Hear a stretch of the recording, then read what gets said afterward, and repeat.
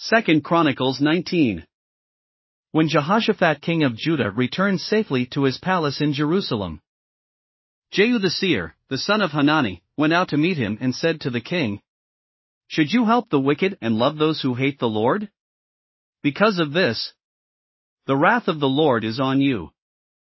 There is, however, some good in you, for you have rid the land of the Asherah poles and have set your heart on seeking God."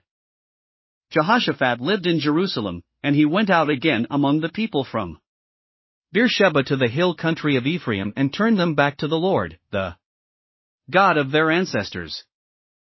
He appointed judges in the land, in each of the fortified cities of Judah. He told them, "Consider carefully what you do, because you are not judging for mere mortals but for the Lord, who is with you, whenever you give a verdict. Now let the fear of the Lord be on you. Judge carefully, for with the Lord our God there is no injustice or partiality or bribery." In Jerusalem also, Jehoshaphat appointed some of the Levites, priests and heads of Israelite families to administer the law of the Lord and to settle disputes. And they lived in Jerusalem.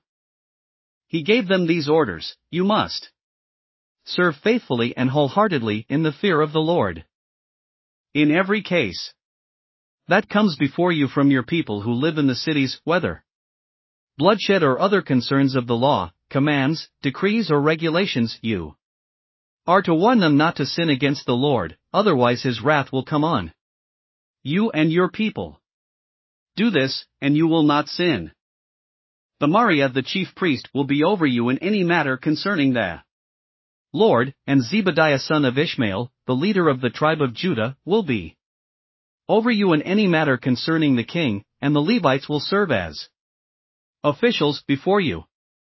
Act with courage, and may the Lord be with those who do well." Thanks for listening to another chapter of the Bible. At My Faith Fuel, we believe a good coffee fuels your faith and energizes your day. Please visit myfaithfuel.com to explore our delicious coffee blends. Part of each purchase goes to training worshipers around the world. Thanks for listening.